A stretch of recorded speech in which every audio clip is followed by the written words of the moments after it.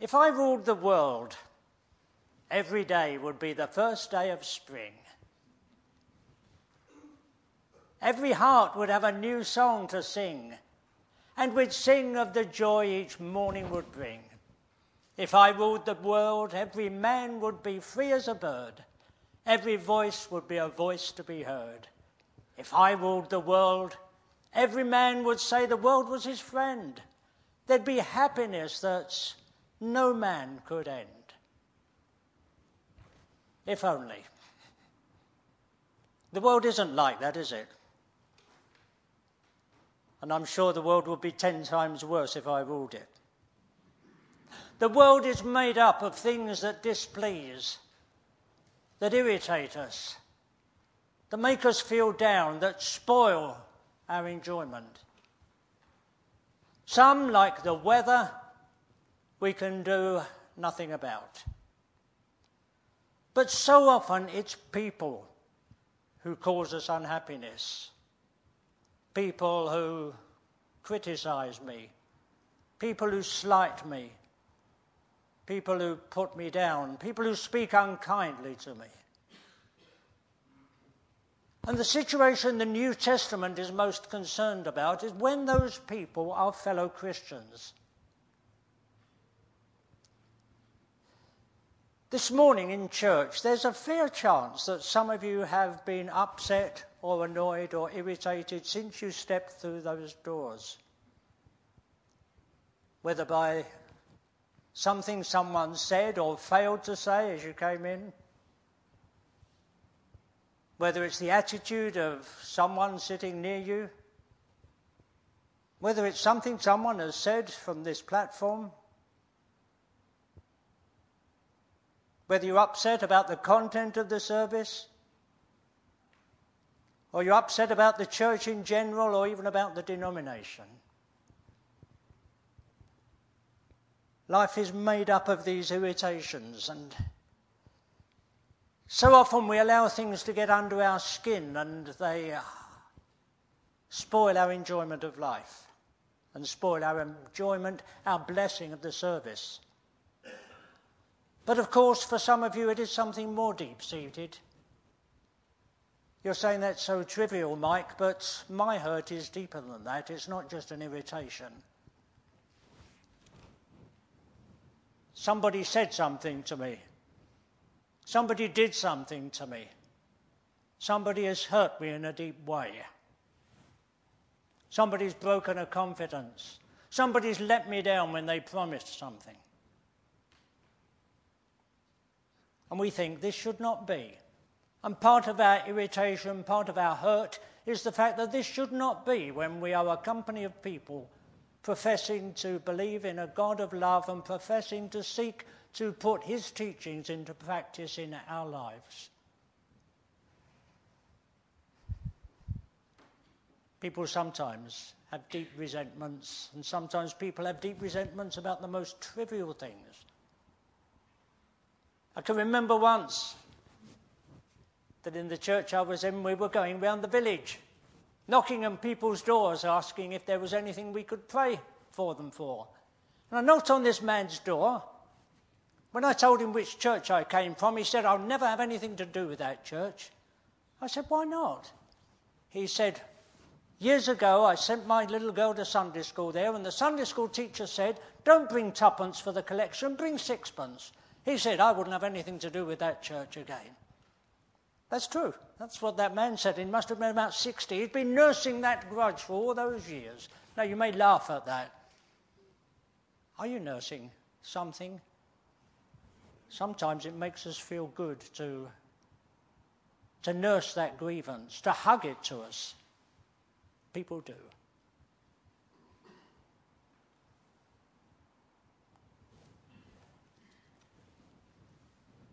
And sometimes there are big things, aren't there? This world is made up of huge grievances and hurts. Just in one very big item in the news this week, there is still bitter argument about commemorating the genocide of the Armenians in 1915, almost 100 years ago.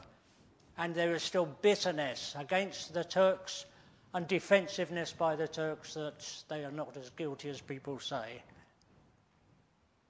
What do we do? What do we do with the pain that people cause us?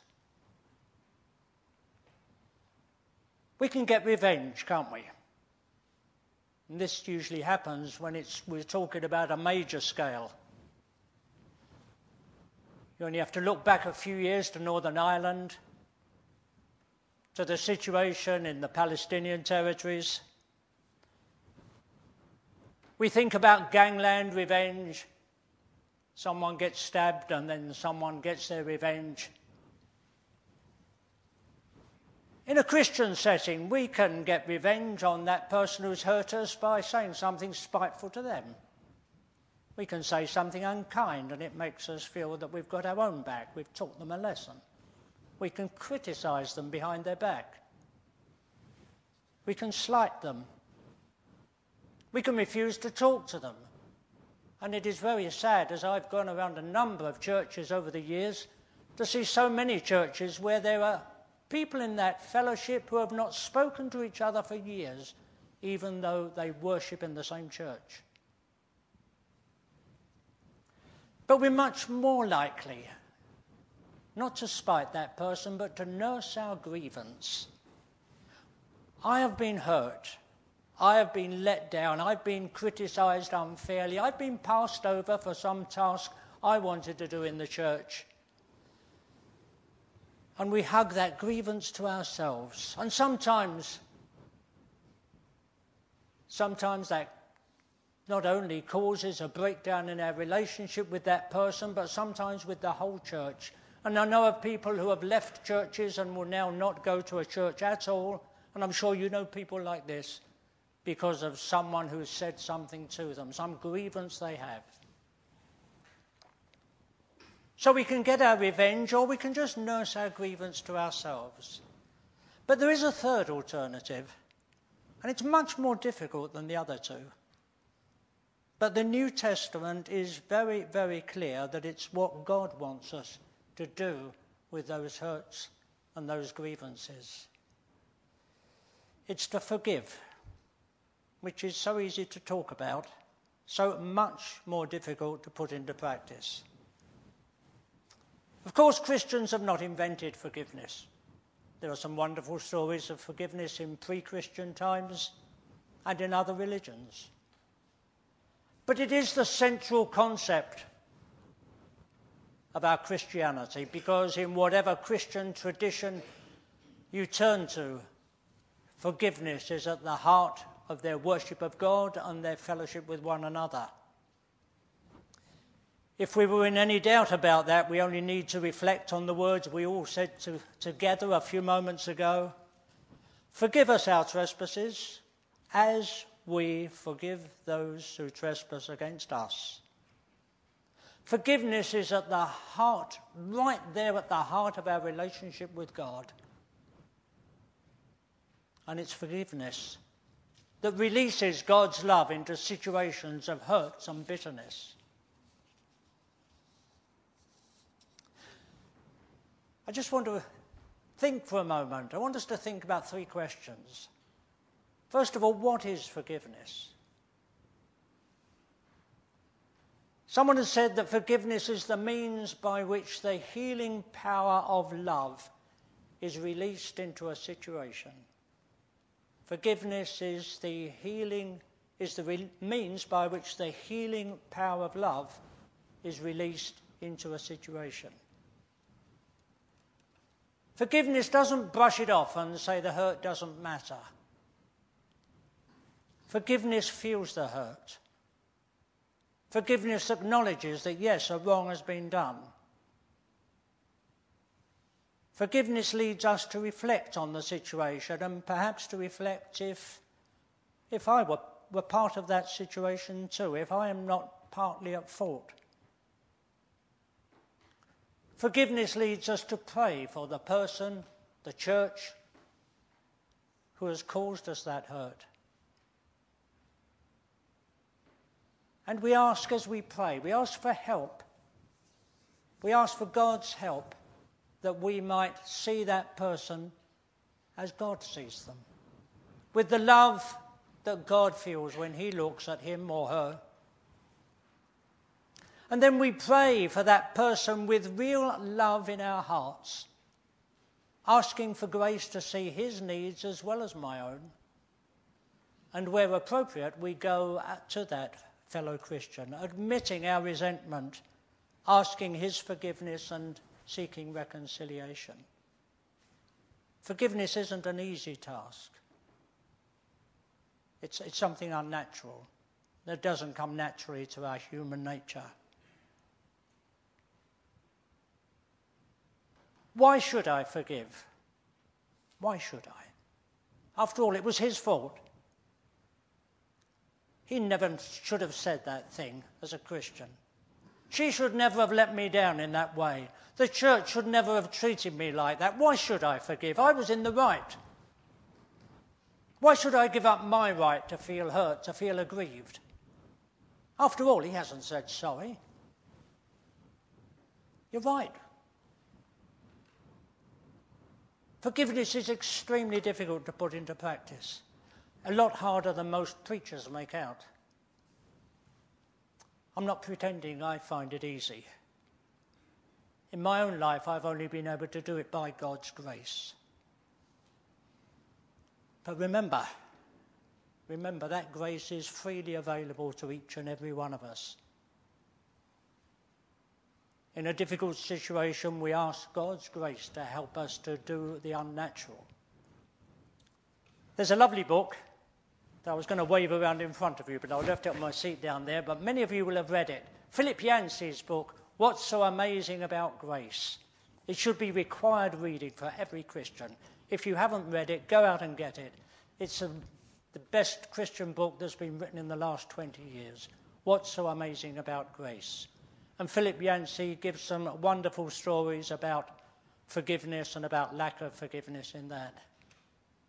But rather than me just tell you half a dozen stories from Philip Yancey's book, I want to tell you about something that happened in my own life, because I think that's a lot more powerful than preachers just getting up and telling stories they've heard other preachers say. A few years back, I was the minister of a lovely church, but I was caused a tremendous amount of pain by 4 or 5 very difficult people who held power in that church and pulled the strings. And to cut a long story short, I eventually felt so damaged that I resigned from the church. The church as a whole were very kind. They allowed Jean and I to stay in the manse until the purchase of our house here in Linfield had been completed. And during that time, Jean and I attended other churches. But during that time, not one of my persecutors contacted me. I had no contact with them at all. But God spoke very powerfully to me as to what my reaction should be as a person who claimed to be a Christian. And I knew that I had to do what he was telling me to do. So the day before the removal van came, I went to each of those people's houses in turn, shook their hand and wished them God's blessing. It wasn't easy, but it was only easy because I had a sense that that was what God had laid upon my heart that I had to do. It was an unnatural act. But what did it do for me? Well, although there were many months were to pass before I could wake up in the morning without feeling a great sadness about what had happened in that church. But I'm glad to say that I felt no bitterness, no anger against the people concerned. And I thank God for that, because that was his blessing upon my life. Was there a sequel, you might ask? Was there a sequel to this? And there was. Jeannie, can you give me that envelope that I meant to bring up here? Thank you. 6 years after I left the church, here in Linfield, I received this letter. Some of you have heard me give this testimony before. It was a letter that I read, and I wept as I read it. It was for a man who had been one of my deacons at the church and had been one of those people who had caused me such pain.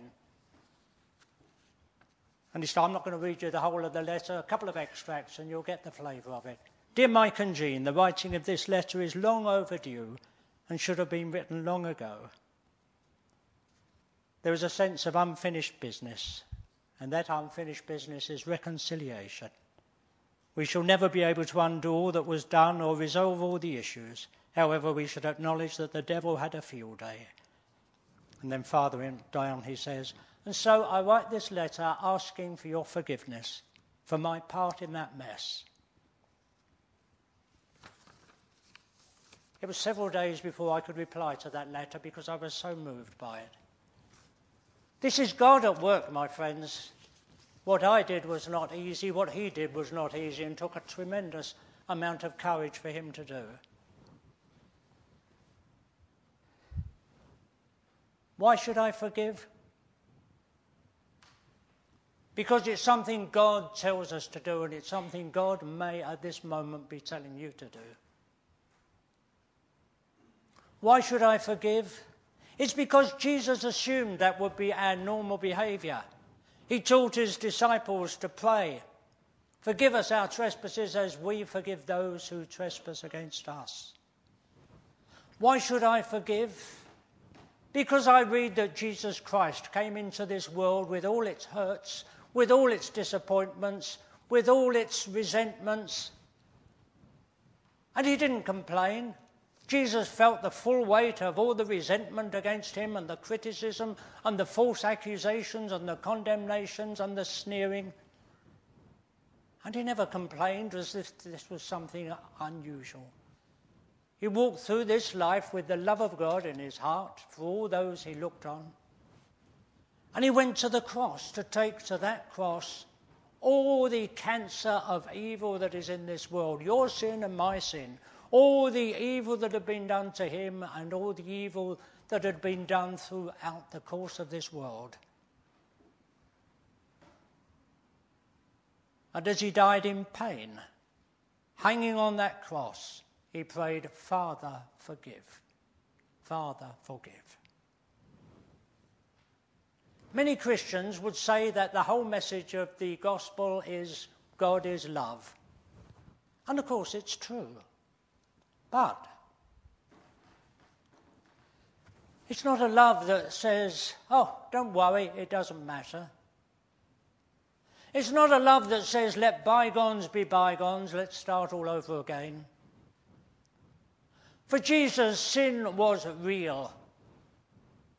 Jesus doesn't look at us and say, forget it, your sin doesn't matter, I understand human weakness. Sin was real. It was appalling. Sin had ruined God's creation. It had destroyed human relationships. It had caused God's chosen people to fall so woefully short of all the wonderful vision that God had set before them. And the weight of that sin that you and I could never have extinguished was laid on Jesus' body on that cross. Because there is no forgiveness without pain. Forgive as the Lord forgave you, says God's word to us this morning. From your pain and your deep hurt. But are there limits to forgiveness? Are there circumstances in which I don't need to forgive? Well, we know the answer. Josh has reminded us that Peter came to Jesus and said, look, this man's wronged me 6 times. Surely I can get my own back the 7th time. Surely I can snap back at him. Surely I can put him in his place the 7th time. And Jesus said, no, not until 70 times 7. Mind you, that does not give an irresponsible Christian the license to disrupt churches, and there is such a thing as church discipline, which, if exercised in love, can restore the unruly church member, but that's a different subject. There's also love, which is probably just as effective as church discipline. But some would put other restraints on forgiveness. And it's often said, what if the wrongdoer shows no sign of repentance? What if he doesn't ask for forgiveness? What if she continues to behave as she does towards me? After all, we only receive God's forgiveness when we repent, don't we? We only receive God's forgiveness when we say sorry to God. Well, this is a huge question. It's a theological question, and I'm not sure if I'm qualified to answer this, but it might help you if I tell you how I see it. When Jesus hung on the cross, he hung on the cross for my sins and for your sins, but he also hung on the cross for all the sins of the world. And all God's wrath against all the sin of mankind was poured upon Jesus as he hung on that cross. John the Baptist has said, "Behold, the Lamb of God who takes away the sins of the world." But that forgiveness only becomes a reality in my life as I kneel humbly before the cross of Christ and accept that it was my sin that Jesus bore on the cross. While I remain aloof, going through life content in my self-centered way, that I don't need God's love, I don't need forgiveness, I remain a stranger to God's grace, unaware that there is waiting for me that forgiveness that could transform my life. So God had forgiven me even before I turned to him, but the cycle of love was only complete when I embraced that forgiveness and made it my own.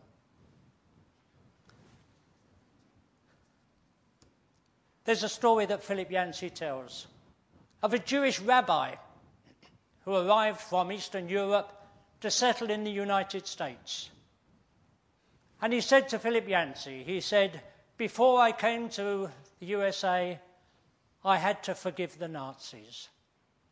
I could not come to my new country with Adolf Hitler in my heart."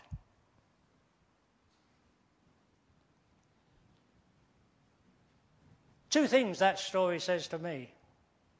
First of all, we can forgive those who do not, cannot, or are unable to say sorry, who may be gone, long gone.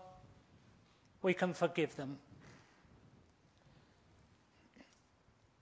I can release myself from all that pent-up bitterness that perhaps I've been nursing and carrying with me for many years. I can let it go by forgiving that person, even though they're not here in person to convey my forgiveness to. And when we do that, we will feel such a release of love, such a wonderful release, a wonderful freedom, as we let go that bitterness and hurt against the person who has wronged us. Well, my friends, this is a subject that we could talk about so much, and we will never exhaust, and we will never fully grasp. But it's a subject that affects us all. There cannot be many of us who have nobody we need to forgive, be that wrong trivial or serious, be it this morning or many years ago. We may have been holding on to that grievance as a child clutches its favourite teddy bear. But God wants you to let go, to let go. We have prayed, "Forgive us our trespasses as we forgive those that trespass against us."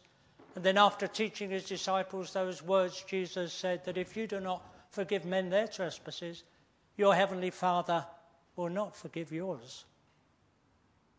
Does that bother you as to which comes first? Because it did me for a long time. But then I read something that helped me, and the thought is this, and I'll leave this with you as my concluding thought this morning.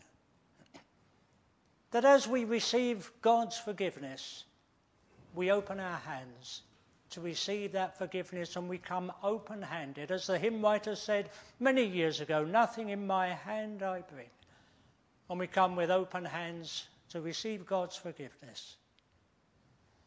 And as we open our hands, we let go of the resentment that we've been holding on to.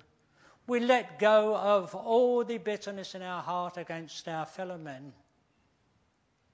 And as we receive God's forgiveness, his forgiveness flows through us.